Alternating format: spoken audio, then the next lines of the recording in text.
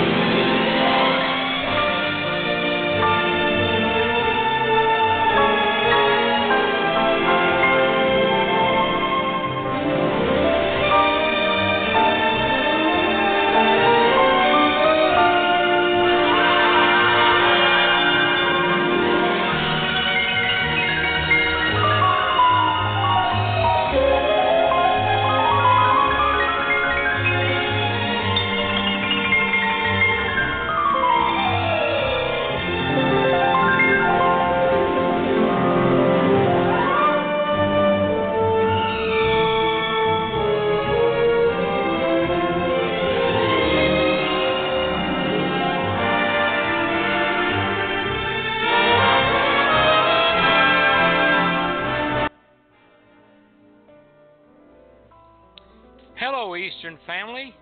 Once again, we're coming to you live from the Eastern Radio Show studios in St. Augustine, Florida.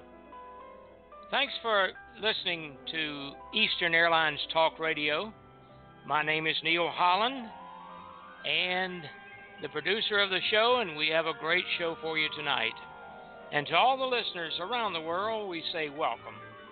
And join us for the celebration of the life of Eastern Airlines every Monday, which we do at this time, 7 p.m. Eastern Standard Time now.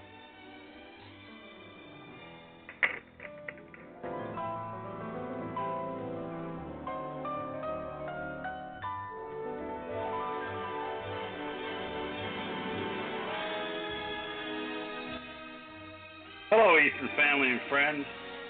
As your producer said, it's great having you with us. My name is Chuck Albright. I'm filling in for Jim Hart, who's traveling from his home from Martha's Vineyard to his winter home in West Palm Beach. He's taking his time, and we're sure he's visiting his friends along the way. Be safe, Jim. I'm coming to you live from my home in the Villages, Florida, where the weather was 77 degrees today, partly cloudy, and all the golfers were very happy. Welcome, and thank you for listening and calling the show. You have truly made us the radio voice of Eastern Airlines. In fact, we can now say we became Eastern International Radio Show with over 50 countries listening in. So we simply say, hello, world. We'd love to hear your comments and share your memories with the radio listeners from around the world during the broadcast. If you haven't called a show before, all you need to do is call 213-816-1611 and just say hello to talk to us on the air, live every Monday evening. We can identify many countries around the world who listen in with our Blog Talk Radio application. Isn't it great that we can keep the Eastern legacy going out to not only the Eastern family, but to the listeners from many different countries around the world? That's what we try to do every week on the Eastern Radio Show. Won't you join us by adding your voice to these broadcasts? Our thanks also to those who choose to listen by computer using the radio icon on our homepage at www.easternradioshow.com, or perhaps by signing in on our site of our provider, Blog Talk Radio, at www.blogtalkradio.com/Captain Eddie. Now remember to abbreviate the word captain to CAPT. Should you wish to talk during our live broadcast, feel free to use our call-in number, 213-816-1611 at 7 p.m. Eastern Daylight Time. Let me repeat the number so you can write it down for your Monday night visits. By the way, tell our friends about us. Call in 213-816-1611. Our membership is growing. We are now 1,025 and growing. Oh, wow. That sounds great. Don't forget, you can listen in on any of our 4:30 Monday night broadcasts and our 100-plus Thursday broadcast by simply going to blogtalkradio.com/Captain Eddie. That's Captain Capteddie, and scrolling down through the archives of the broadcast. Each episode is briefly described. We're over 500 episodes now, including the Eastern Airlines Music and History Show. Our lines are always open for calls, and if you choose not to participate and talk live with our hosts, we ask you to please mute your phone, as our producer does not have the capability of filtering out background noises. I see we're number one for takeoff, so Captain, let's get Eastern Flight 436 in the air. Tower Blue, 650 volt, tip off. 50, 27 left, little land, 230 at 20. 7 left, Blue, 650. 29 right turn, ground 9.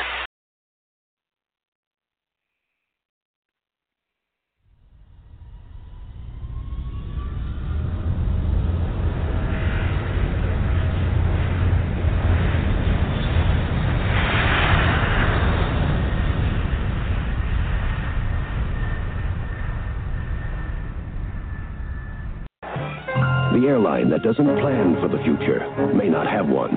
5 years ago, Eastern saw the future in a remarkable aircraft. Now it's here. The new Boeing 757, the most advanced, most fuel-efficient commercial jet ever built. It's going to help Eastern hold down the cost of flying for years to come.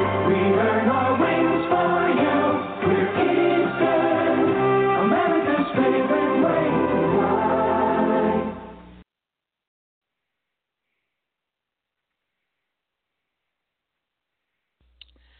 Do pilots have secrets? Of course they do.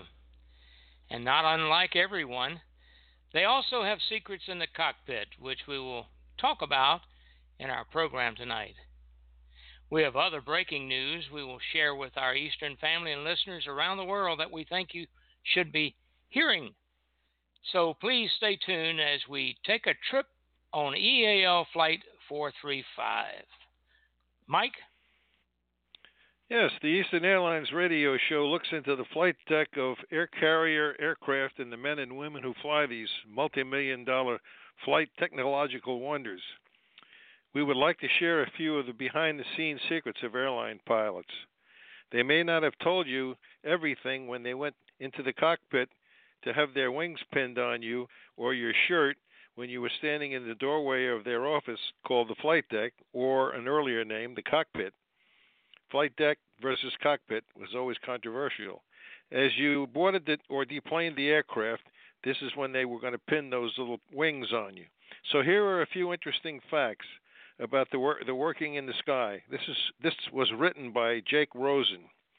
Captain Jim Holder, how about sharing the description of this office, as it can be as high as over 40,000 feet off the ground? Yeah, okay, Mike. For sure. It's like no ordinary office in a downtown skyscraper, that's for sure. Often described as having the best view from the office, quote, unquote, in the world, airline pilots are tasked with shuttling hundreds of passengers to and from domestic and international destinations. The responsibility is considerable, and so are the requirements. Commercial airlines typically demand thousands of hours of flight time and dues paying in the cargo and regional jobs before they even grant an interview. And even then, the odds of making it to the prize left seat, the captain's seat, they're a long shot. But I, like you and Neil and others that call the show, we were indeed lucky. To find out what makes these top-class aviators tick, we asked 3 pilots from major commercial carriers about life in the skies. Owing to their media-adverse industry, none, and I don't blame them, wanted to identify their employer. One prefers to be known only by his first name. And here are a few amenities that go along with the job. Number 1, they can fly for free. They just don't want to. Pilots don't really get better employee perks than anyone else who works for the airline. While they can fly for free, they have to wait for a standby that's available seat to be open on a flight. Most pilots planning a vacation or some structured itinerary don't want to be at the mercy of that variable. It's too unpredictable, says Patrick Smith, a first officer. That's a co-pilot back in the old days. and the author of Cockpit Confidential. If a baggage handler has a more seniority than me, he'll be ahead on the standby list. Number 2, there's no reading in the cockpit. Eric Ulier, I don't know how to spell the name, Auxier, a captain with more than 2 decades of experience for a major carrier, says that most name-brand airlines prohibit taking anything into the cockpit that could serve as a distraction. That means no magazines, no paperback, no music, and no knitting. I never saw a pilot try to knit. We talk amongst ourselves, he says, and that's all we're legally allowed to do, and I'll tell you, that is broken many, many, many times. Number 3, there's no napping either, technically. But I can't say it never happened, says Tim. He's a pilot for a major airline. And he says at present the regulations do not officially allow it, but sleep studies have proven that short cat naps, especially when flying in the wee hours, are actually beneficial to wakefulness. And I can say that is absolutely first-class table-grade true. I've done it myself. Unfortunately, the FAA hasn't put anything in writing that allows this. Quote, to avoid exhausted pilots, the FAA has issued a guide, FAR-117, thank you, FAA, that mandates minimum rest periods like full 8 hours of sleep and maximum working time for a pilot, usually no more than 30 hours a week, according to that same guy, Auxier. Well, there's 3 we can start with. How about a few more, Don? Speak up.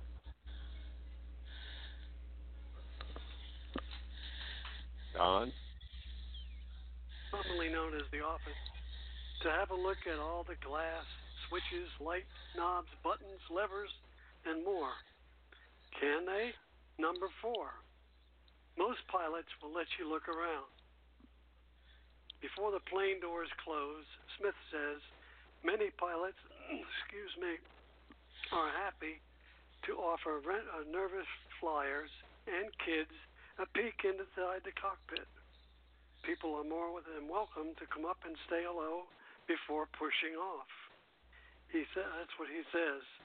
90% of the pilots love it when people do that. Back in the day, pilots were even allowed to let you watch them perform their duties with the door of the cockpit open. And maybe when they reached cruise altitude and they turn the seatbelt sign off, they may even come up to the flight deck.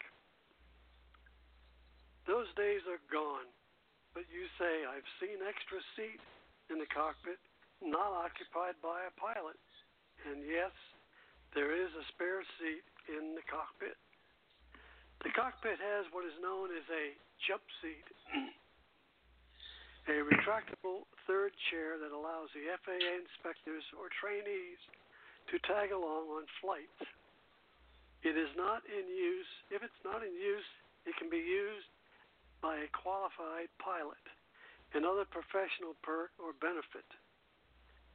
Sort of. In most cases, especially on long flights, a pilot would rather sit in coach as in the jump seat because it's very uncomfortable. But for those pilots who commute to work, it can be occupied with the captain's approval, of course, to get their assigned base for a scheduled flight.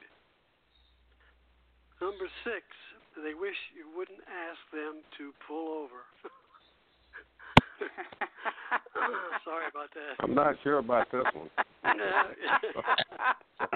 Though pilots don't usually have direct interaction with passengers, Smith prefers travelers who don't perceive them as bus drivers, asking if we can land so they can get off.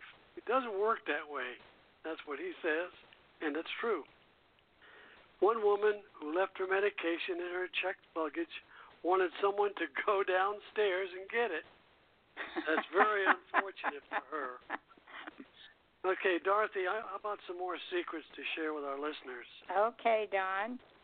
Many think there is an extra room underneath the flight deck flooring because of the gigantic size of some of the airliners.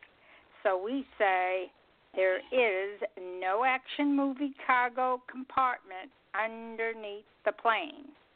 Wesley Snipes and Harrison Ford have misled the movie-going public into believing there's an entire layer under a plane full of luggage, pets, and enough room to have a boxing match. It's just not true. You might have alcoves accessible under the cabin or the cockpit, Smith says, but they're the size of a closet. And I might add, most are where electronic equipment is located. We've already mentioned that extra seat in the cockpit, so here's another secret. They can have one hell of a commute, as we all know.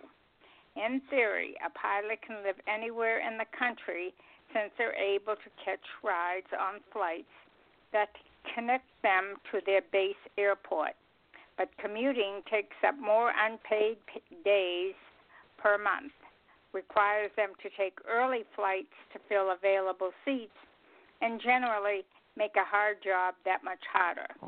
If the airplane fills up with paying passengers, the pass-routing employees will simply be left behind. Tim says sometimes it's necessary to leave home the day before to ensure that you are in base in time for your trip. Commuting can really suck. Tim no longer does it. He moved closer to his base and now drives to work. And what about that jump seat? Well, in most cases, another commuter has already taken it, so you have to arrive early enough to get that free ride to work. Now, here is one that Patrick writes about in this book. Bathroom needs can be painful, and this is number 9. According to Smith, kidney stones are a common occupational hazard. Pilots don't always hydrate properly, and post 9/11, Federal Aviation Association, or FAA as we know it to be called, rules about entering the cabin can make a trip to the bathroom a chore. It all adds up to stress on the urinary tract. The protocols for leaving the cockpit are very strict, he says. It's inconvenient to get up when the cabin crew is serving refreshments, too, so we tend to hold it in. Mike, what else can you tell us about the listeners that might relieve and smooth their nerves? Yes. Do you think pilots put the aircraft into unusual attitudes just to make the trip a little more interesting for fun, as the pilots would say to themselves? Number 10, they shake their heads at the passenger embellishment factor. The PEF is pilot slang for travelers who tend to exaggerate sensations of air travel. Even in rough turbulence, the plane is never changing altitude more than 10 to 20 feet either way. Smith says, there is an idea that it's plummeting hundreds of feet. Not true. Same with takeoffs and descents. The nose is at most 20 degrees on takeoff, nose up, or 5 degrees down on landing. If you put it into a 30-degree nosedive descent, you would know how steep that really was. Yes, the aircraft can exceed those steep attitudes, but some passengers could have a heart attack if they did exceed these limits. And for this reason, the companies have put limitations to the normal performance of the aircraft. 11, the co-pilots aren't sidekicks. Despite what the movies and televisions would have you believe, a co-pilot is not some kind of a subordinate apprentice who looks to be a captain for all the answers. The co-pilots are fully qualified pilots. That's a crazy name they come up again. Exeter says. They could just as easily be the pilot. That is solely a factor of the seniority, which gets you into that left seat. Smith bristles when the media outlets refer to a singular pilot in stories where we normally take turns. Of course, one of us flies. They don't switch seats, but they switch legs, and one would fly to London, and the other would fly back to New York. There are two pilots. The autopilot, number 12. The autopilot isn't a code for no pilot needed. Another pilot pet peeve is the idea that they climb into the cabin to watch a commuter do their job for the computer do their job for them. An airplane is no more flies itself than a high-tech operating room performs an organ transplant by itself, Smith says. There are routing changes, communication issues, navigation issues, monitoring fuel burn, and miscellaneous other things that go on in the cockpit. There is always some task going on. We might not have our hands on the control wheel as often as we did years ago, but we're still flying it. That might not be true with some. Captain Jim, how about those magnificent men in their flying machines with their leather flying caps, goggles, and scarves stretched out over the wind? Oh, yeah, Mike. I love those movies, too. However, they're decked out in those dark military-style uniforms, golden stripes of authority. Actually, we had 4, didn't we, Mike, when we were flying? Oh, number 13, the uniform gets them a lot of respect, especially in foreign countries. And that's true, as far as I knew, and flying down in the Caribbean and Mexico and Canada even. Pilots in uniform seem to receive more respect when flying overseas than the U.S., Smith said. I'm not sure who Smith is. Culturally, I don't know what it is. In some countries, it's maybe that air travel is not taken for granted as much, like in West Africa. Little kids come running over to you. All the crew members are addressed as captain. They salute you, and we salute them back. As a matter of fact, while waiting for my ride to LaGuardia one early morning departure, an elderly lady asked me to get her luggage and take into the lobby of the old Sheraton Hotel in New York. She thought I looked like a bell captain, standing there waiting to help her check in. And she didn't give me a tip either. At my age now, I would have thought so too. Number 14, major media, that's the TV folks, has gotten a lot of play out of profiling pilots who are paid so little that they sometimes apply for food stamps and to make ends meet. Well, that's not too far removed for some of the airlines, the smaller airlines. While this is more common in regional circles, Tim says it's not far-fetched either. People seem to assume that if you fly for an airline in any capacity that you're loaded, Tim says. Regional carriers can make as little as $21,000 a year, according to Bloomberg, while the cost of flight training can exceed 6 figures. That's true. Number 15, they really love landings. Of course, pilots love landings. That's when we can show out. Owing to many flight techniques of being computer-assisted, pilots tend to appreciate landings, which are still almost fully occupied by the human hands in the cockpit. That'd be the captain and the first officer. Grease jobs. It's something that requires all of our skills, that mystery guy says. It's where there's a lot of job satisfaction from. It comes from that. It's a volatile industry with no guarantees. You just need to enjoy the journey. Most of the Eastern pilots enjoyed certain airports like Washington National because all the turns down the Potomac and then low-altitude acrobatics while lining up with a runway without hitting the 14th Street Bridge. I did that many times. You grab the left side of that river when you pass the Washington Monument. You rolled it in, rolled it back, squeaked it on. And the passengers loved it as much as we did. Chuck, what's going on with you? Well, since you guys shared some secrets from the cockpit, how about this from the cabin? Or should I say lavatories? This is one of those you can't make this stuff up, folks, type things. Now, here's the secret that the 2 pilots who got caught wished it would have never made the secret list. Southwest Airlines is denying an allegation that 2 of its pilots hid a camera in an airplane bathroom and live-streamed the video, calling it an inappropriate attempt at humor, commencing on a flight attendant's lawsuit claiming that she saw live stream video from the bathroom on a device in the cockpit, in the aircraft cockpit. Renee Steinmacher, a Southwest flight attendant for more than 20 years, said in court papers that she was shocked to see 2 pilots allegedly invading not only her privacy but those of the passengers. In her lawsuit against the airline, she claimed that she made the discovery when she went to the cockpit during a February 2017 flight from Pittsburgh, Pennsylvania to Phoenix, Arizona. She was in the cockpit so the captain could use the lavatory, she said. When I walked into the cockpit, I noticed that his iPad was located on the window, and on it appeared a picture of a pilot. I looked farther, and I realized it was our pilot. The captain was in the lavatory when I looked even further. I stared at it and realized that the picture was moving. So it appeared to be a live streaming video of the captain in the lavatory. She told NBC News in an interview on Monday. She said she asked the first officer, who was in the cockpit with her, about the video.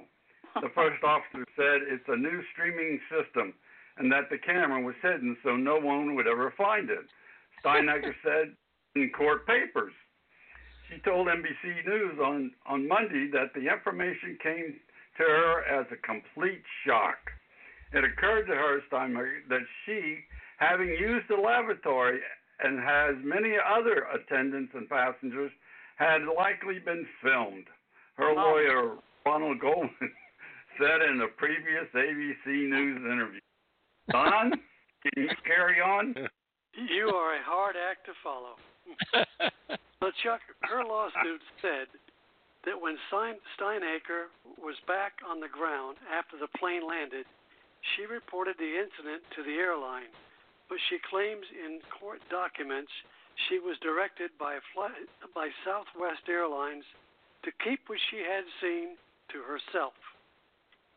Renee Steinecker was directed by a supervisor that she was not to talk about anybody about what happened. She was warned that if this got out, if this went public, no one, would ever fly on this airline again.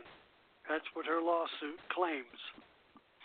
Southwest Airlines told ABC News that the company had investigated the incident and denied her claim that a camera was in the plane's bathroom. The false video reference made to the in-flight crew was an inappropriate attempt at humor. When the incident happened 2 years ago, we swiftly investigated the claim, confirmed that no cameras placed in any of the lavatories on board, and addressed the reported event with the crew involved. Southwest Airlines does not and has never used video surveillance in our lavatories, and the company does not condone the comment made, no matter the incident. Again, the event was investigated thoroughly and no corroboration of the allegation was found. We will vigorously defend the lawsuit, Southwest said in a statement. Steinecker told ABC News that she did not find the incident funny. That's not a joke.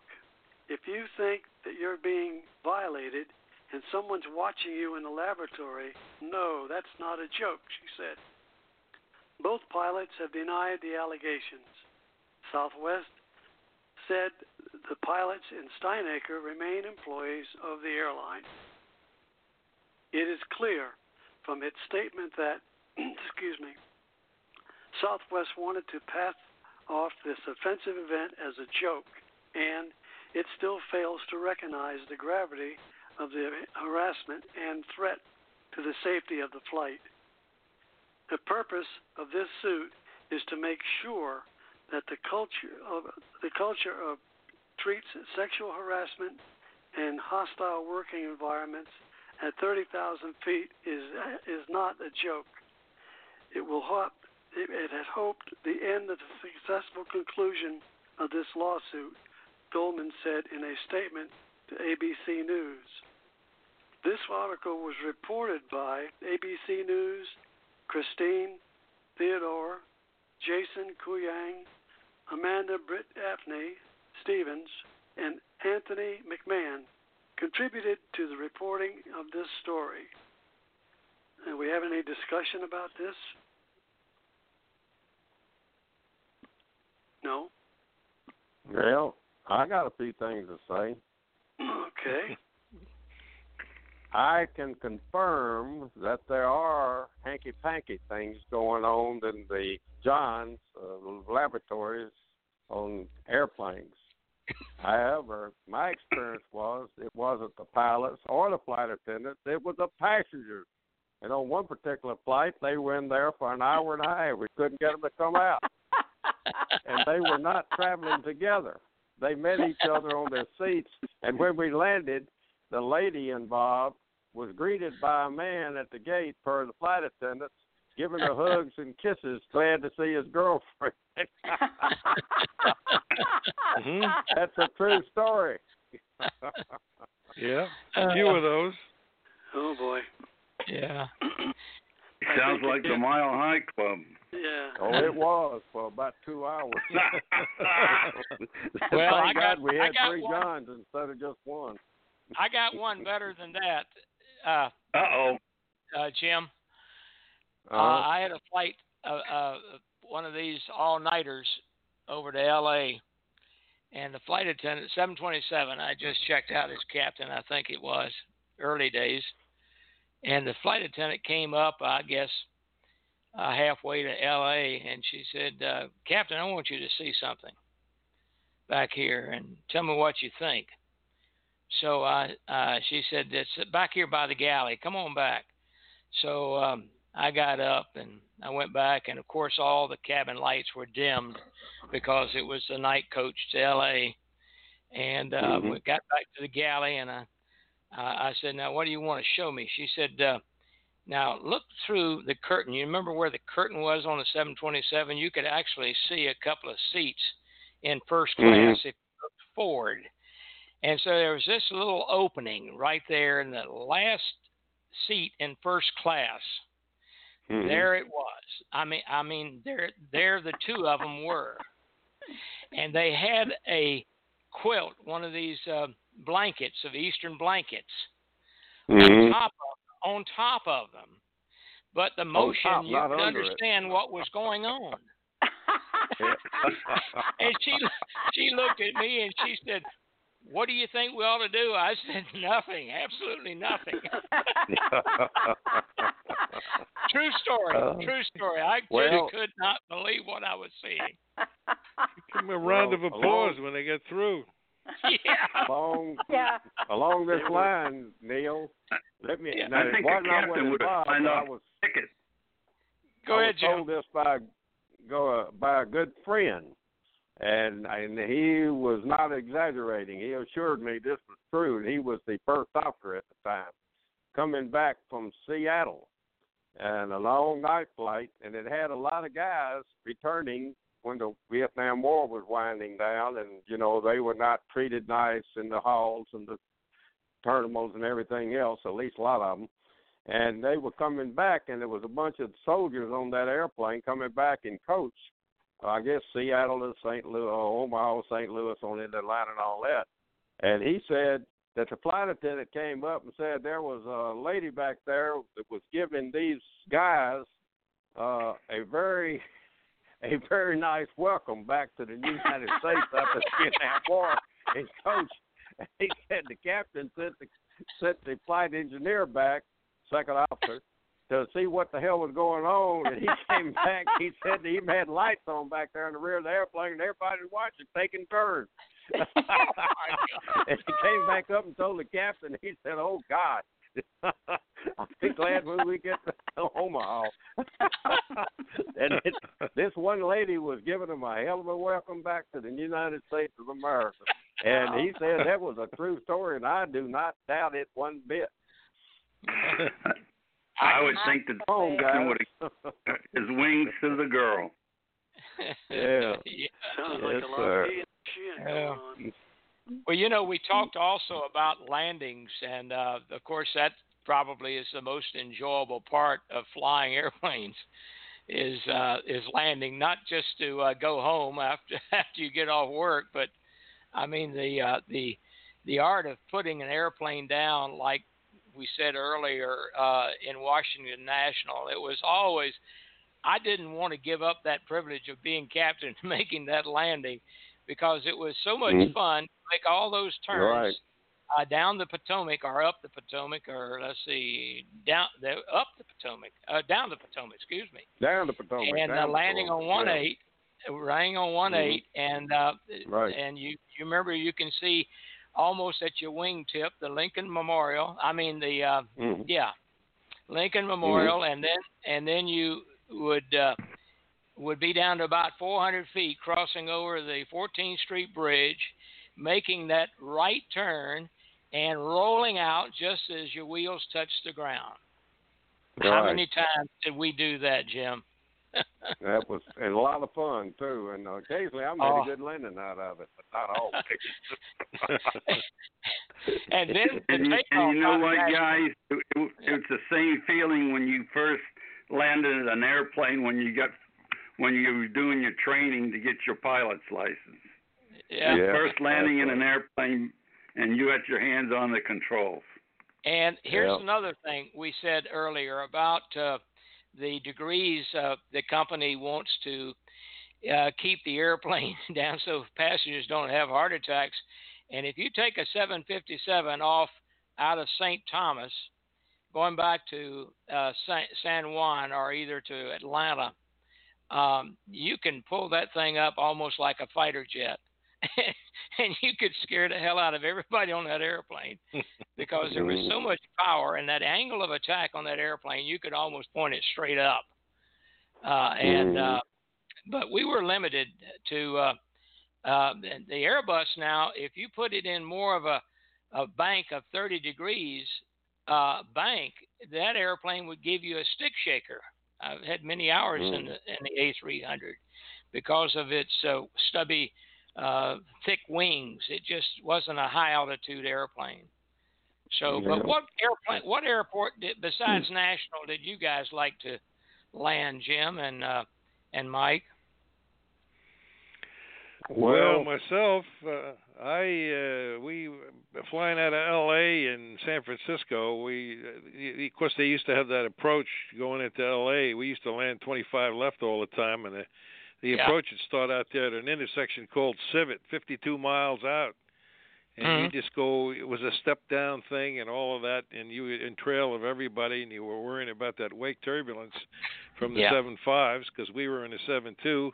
So I would always cheat a little bit and go a little above the glide path, but it was the longest approach that you could make with under scrutinization of the ATC all the time. That we could make such a nice stabilized approach to get in there, and most of the time put it on pretty easy. Of course, you had plenty of runway to do that, but that was always a nice runway. But I guess. Other than that, Shannon, Ireland was one that you could always count on having a crosswind landing going in there, and places like Osaka, Japan. We used to go in. I remember the first time they put that new airport in, and I had an approach going in there. It just felt so good all the way down. Everything was right in the slot, and I ended up having a basher on the landing. I hate that kind of thing when it happens. I always say that the difference between a good landing and a bad landing was an open or a closed cockpit door. Well, I'll tell you where I really enjoyed landing big time, and I'll tell you why. I only did it twice, and that was when I was with ATA after Easton going into Gunnison, Colorado at 8,000 plus feet above sea level, landed into a blind canyon uphill. And when you pass through 800 feet, I don't know, Mike, if you've ever gone into Gunnison, you were going to land one way or the other because you couldn't go around. You were coming into a blind canyon. And I think that's the only place I've ever landed where I didn't have an option of going around, down close to the runway. You were going to land when you were landing uphill at Gunnison. And I did that with a full airplane twice with American Transair, and obviously we landed and survived. I never wanted to do that again. In our operation, we used to go into all the ski resorts, and Aspen was one of them. And, of course, they don't let 7.2s go in and out of there anymore. But you landed one way and went out the opposite way because you couldn't do it the other way. But you could never park there. And you could pick up passengers and drop them off, but you had to get out of Dodge right away. That was always an interesting approach going in there, though. Hey, well, the Don. first time I landed let me real quick, Neil. The first time I landed at Guston, it was snowing, and we didn't see anything, till around 800 feet above the runway. And I said, man, it's okay. It's lower the runway, but we landed and everything fine. And my next trip later in the month, it was clear as a bell, and all I could see was mountains way above me all around, and I was a hell of a lot more scared the second time when I could see everything. Well, I can relate to that one because first time I did several approaches to the old Hong Kong airport, which was the Kai Tak airport, and that basically is it's a quadruple approach. I used to call it because you flew off Chung Chau VOR until you got the beacon would read. It was behind the mountain. Once the needle would point, you fly a bearing to the beacon to intercept the localizer, to fly the ILS down to the checkerboard on the side of the mountain. Then you did a visual to a landing. I did that in the weather several times before I saw it in VFR one time. And like you said, once you see it VFR, you say, good grief, right down the middle of the mountains. Yeah. Now, Mike, I want to tell our listeners they are listening to real hangar talk. We call it hangar talk. That's it. But, Don, you have a question you want to ask us pilots. What is it, Don? This is all hard acts to follow tonight. Question. In your experience, what do pilots make of passengers clapping upon landing? Do they generally take it as a compliment or an insult? Oh. Let me start this one off, Jim. I guess. My first landing as a co-pilot, I landed at Washington National in a Convair 440, and it was so hard. The bottom fell out of that Convair, and I clobbered the runway. And we pulled up to the gate. There was no clapping, but when they deplaned the airplane, we had those air stairs in the Convair. And this guy looked up to the captain, and he was down on his knees kissing the ground. True story. I wouldn't doubt that whatsoever. Oh, boy. Well, I do have a story about passengers clapping, and I'll try to make it quick, but it was about 3 weeks before I retired at ATA. And we were at 29,000 feet climbing out of Fort Myers going to Midway, and all of a sudden the airplane had 2 loud bangs and jumped and torn to the right. Clear skies, nothing around. I didn't know what in the hell happened. Scared me, scared. I had a bunch of Southwest pilots commuting on the back, and they told me that scared them too, and they were fearless. But anyhow, we couldn't figure out what in the world happened. The flight controls were vibrating. I couldn't even see my hand. The yoke was vibrating so fast. And, of course, we declared emergency immediately, and I was looking down at Tampa out my left window, and I told them we're declaring emergency. I told the co-pilot, who was also an ex-Eastern pilot, declared emergency. The only time I ever declared emergency in flight, I had a lot of emergencies, but never had a time to declare emergency. We declared emergency then. Make a long story short, we slowly descended, told the flight attendants, when the senior came flying through the door and said, what the blankety blank was that? And they told her we didn't know what it was. The engines were fine. Everything was fine except the flight controls were vibrating. I think I've told this story before. Spare me if I did. And so we ended up on a descent real slow going into Tampa, and the co-pilot, Barry, said, hey, let's land at St. Pete because it was an ATA stop and Tampa wasn't. So we did, and we came in and landed. And then when we touched down, about 20 minutes after that happened, they were clapping, cheering, crying, going on, and women were getting off and kissing the ground. And I was about ready to kiss it myself, to tell you the truth. And we couldn't find a dadgum thing wrong with the airplane. We could not. And they canceled the flight, and they red flagged a bunch of airplanes and got everybody where they was going, and we spent the night in St. Pete. Turned out, and I think it's been mentioned before that what happened was the inboard right flaps, trailing edge flaps, the track broke and both flaps came flying out on the right hand wing, and it made bang bang like that, and that's what caused the vibration. And I think Chuck said that before one time when I told this story, he said he'd heard about those tracks breaking, and when those flaps come out, at 30,000 feet, they ain't supposed to. And you can imagine what it was like.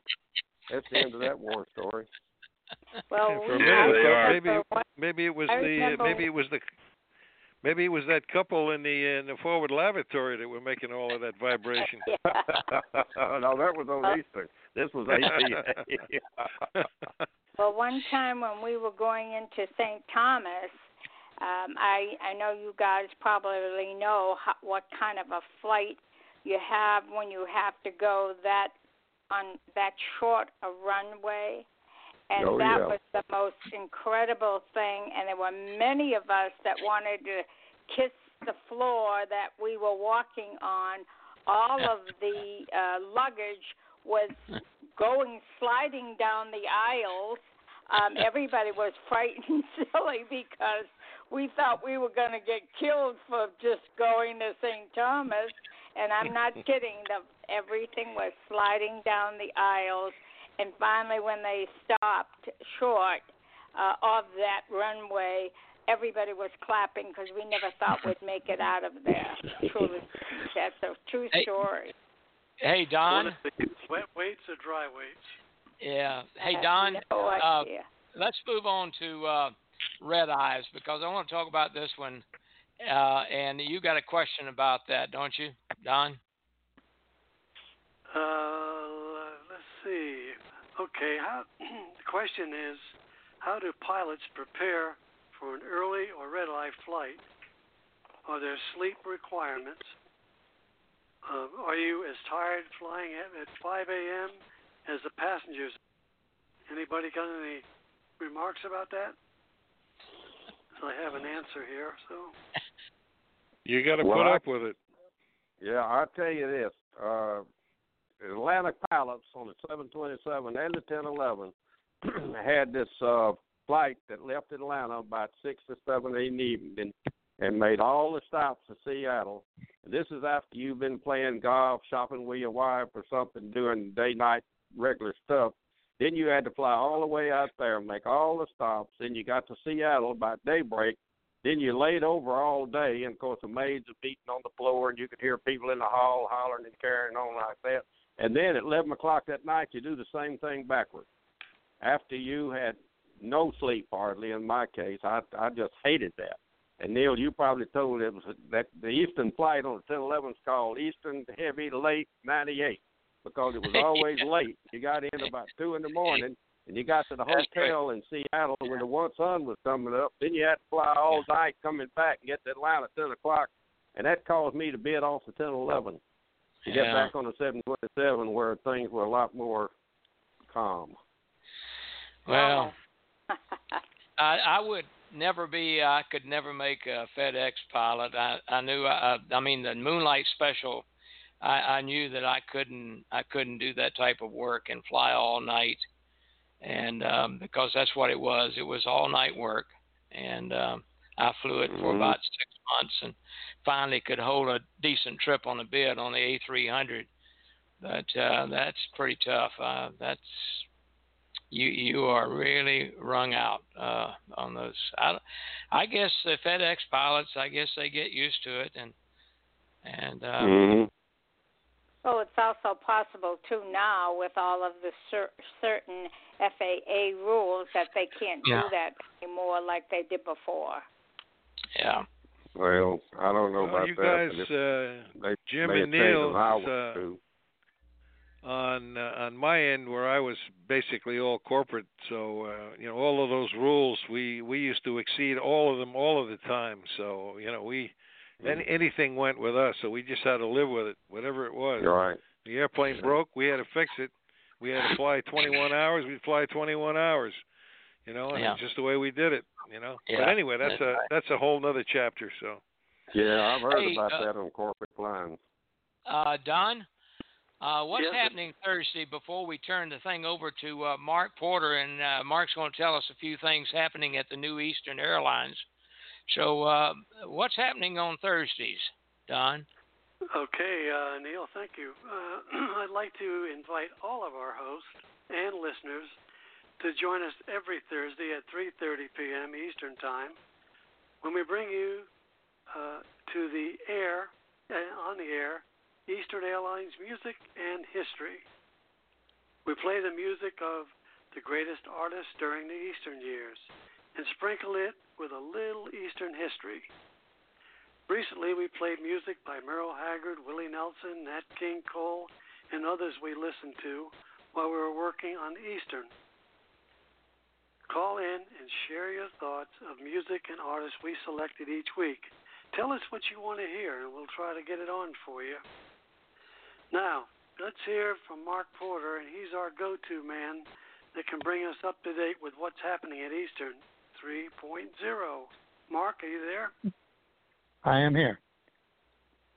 Eastern Airlines is ratcheting up and getting ready for its December 5th launch from John F. Kennedy to Guayaquil, Ecuador. Evidently, Eastern will put a second aircraft in Guayaquil as a backup should it be needed. That is a very smart strategy, guaranteeing Eastern about a 99-point on-time takeoff percentage. Eastern also will have the most legroom in the skies, and Eastern will have free luggage, something that they advertise on their site as your bags are 2 bags are allowed or something. I would put bags fly free, as that is simpler in the Spanish language. Eastern evidently has 737s coming back into its fleet, and the 777s go into the skies on the first quarter of 2020. That is about what we have so far on Eastern. The only thing I'd like to point out is it seems to me that they're too tight with information.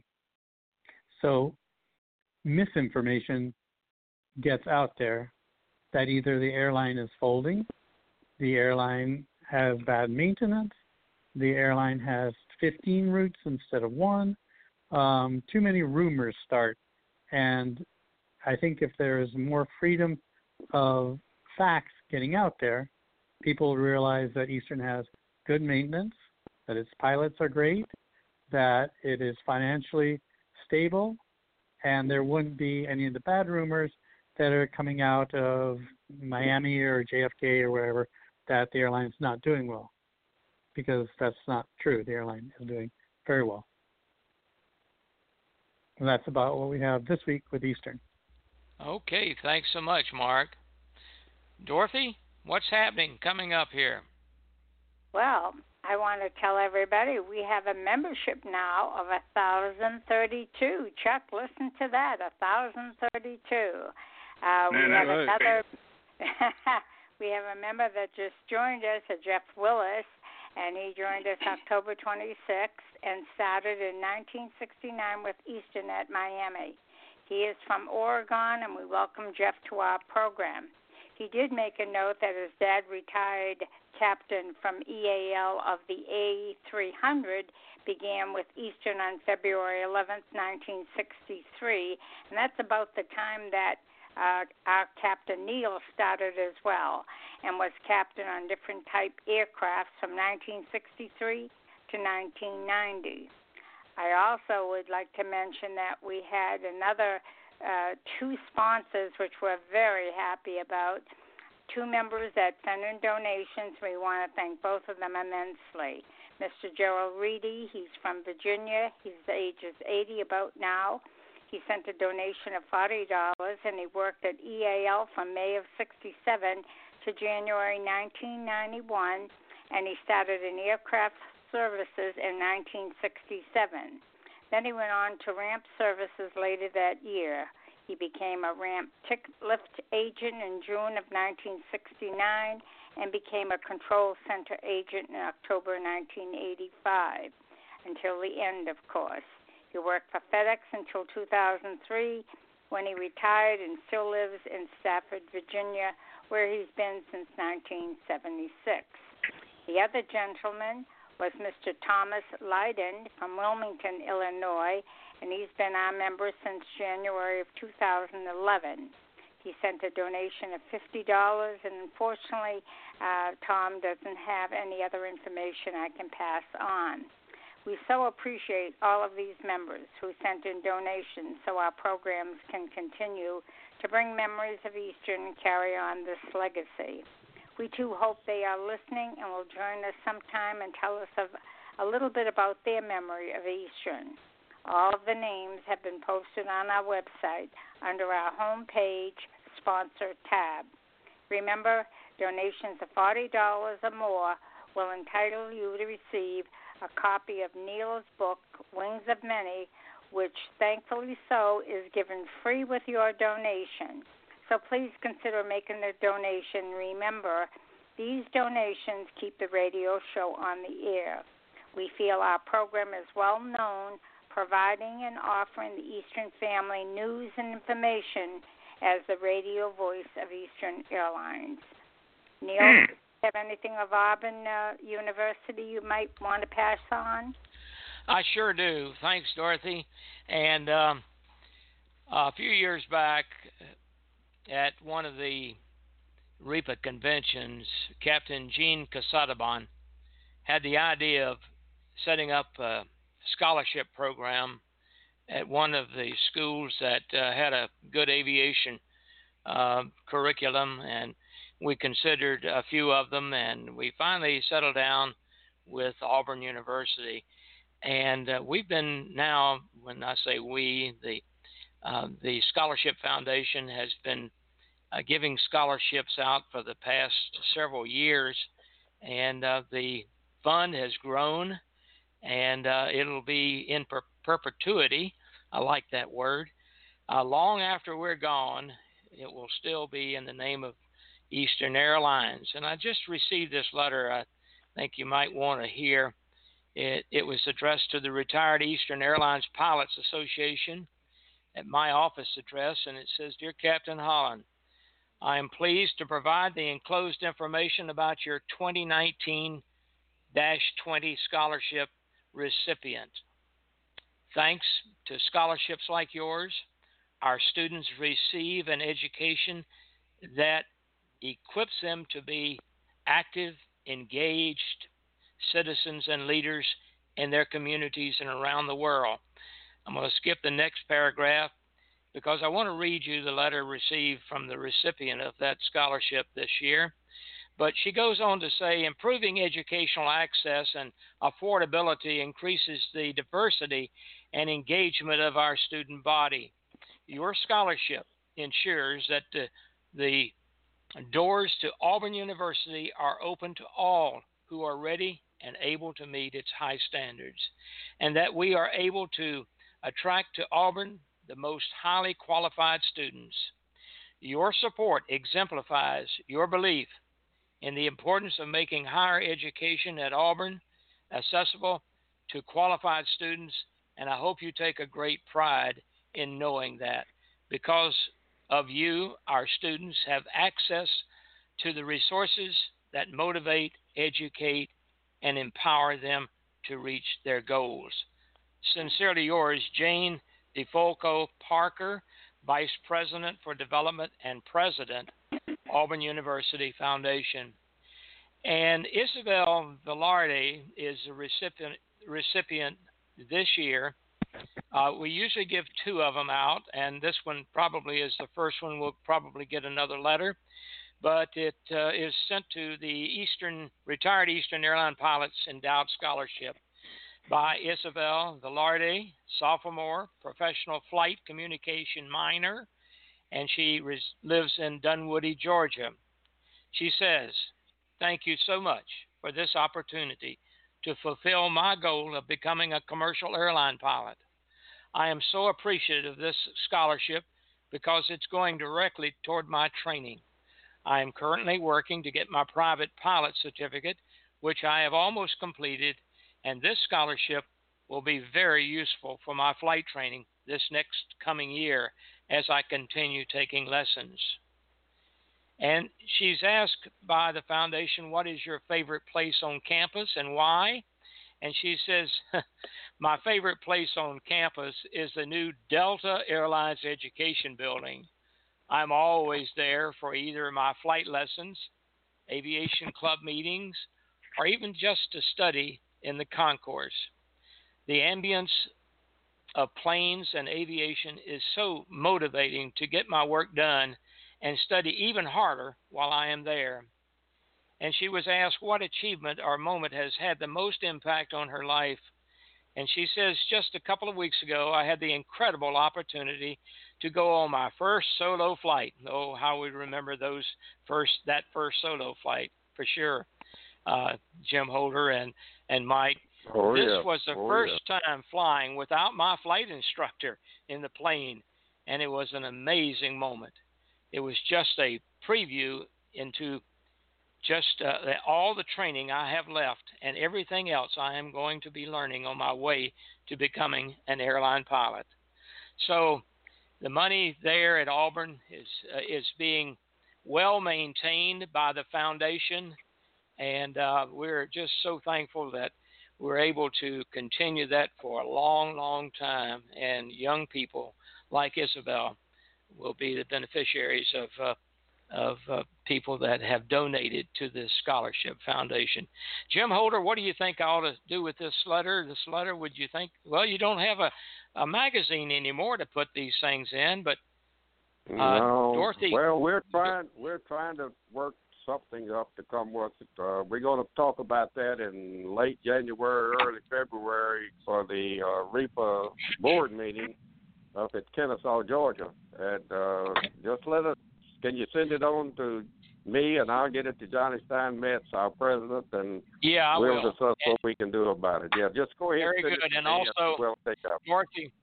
Dorothy will put it up on our website. Dorothy, how do you want me to send it to you? Just all you have to do is send me a copy of it, whether you scan it in or take a picture of it on your phone and send it. I'll be sure to get it up there. Good idea.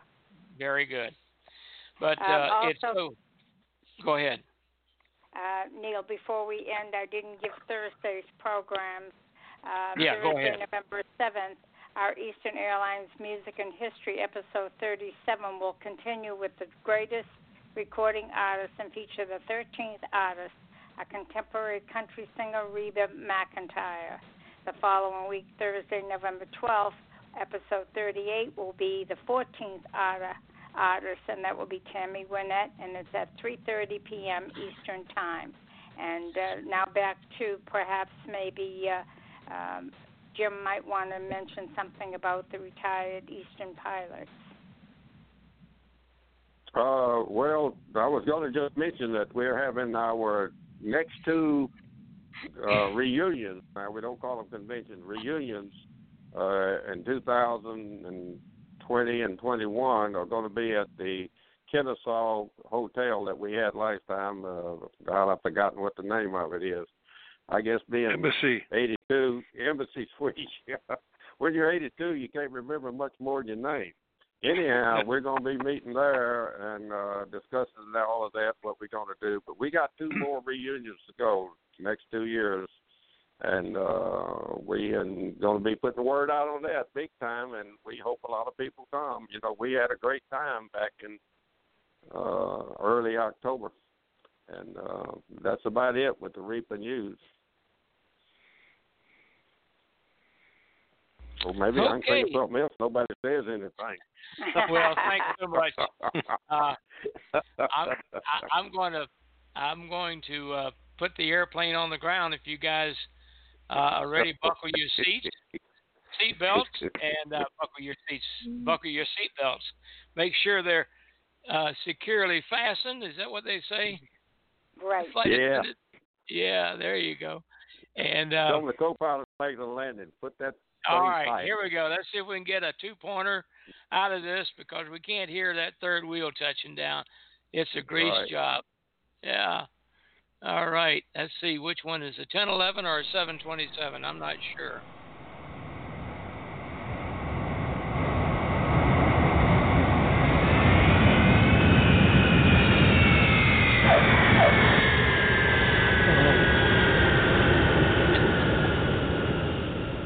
Chuck, it's up to you now. That was a great landing, Captain. Be sure to tune in next Monday, November the 11th, for our tribute to our veterans. It's a very moving program. This is Chuck Albright signing off on behalf of our host, Dorothy Gagnon, Don Gagnon, Jim Holder, Mike Scott, Mike Porter, and our producer, Neil Holland, playing our new sign-off music, Silver Wings by Merle Haggard. Mr. Producer. Headed somewhere in flight. They're taking you away and leaving me lonely. Silver wings slowly fading out of sight. Don't leave me, I cry. Don't take that airplane ride. But you locked me out of your mind and left me standing here behind. Silver wings shining in the sunlight. Oh, good night, family and friends from around the world. And good night, Eastern Airlines, wherever you are. We love you, Eastern. Good night, everyone, and Good night, love Eastern. you, Eastern. Good night. Good night, guys. Thanks a lot. Great job. Good show. Great show. Slowly fading out of sight.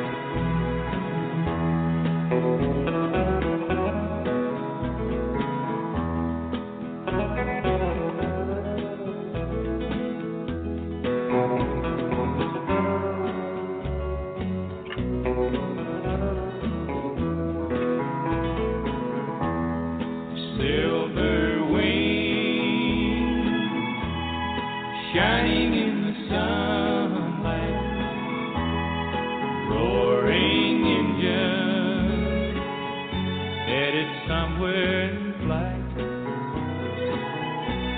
They're taking you away and leaving me lonely. Silver wings slowly fading out of sight. Slowly. Good night, guys. Good night, everyone. Good night. Thank you so much. Enjoyed it immensely, Neil. Good night, Great Neil. job. A lot of fun. Great. Night, people. Good night.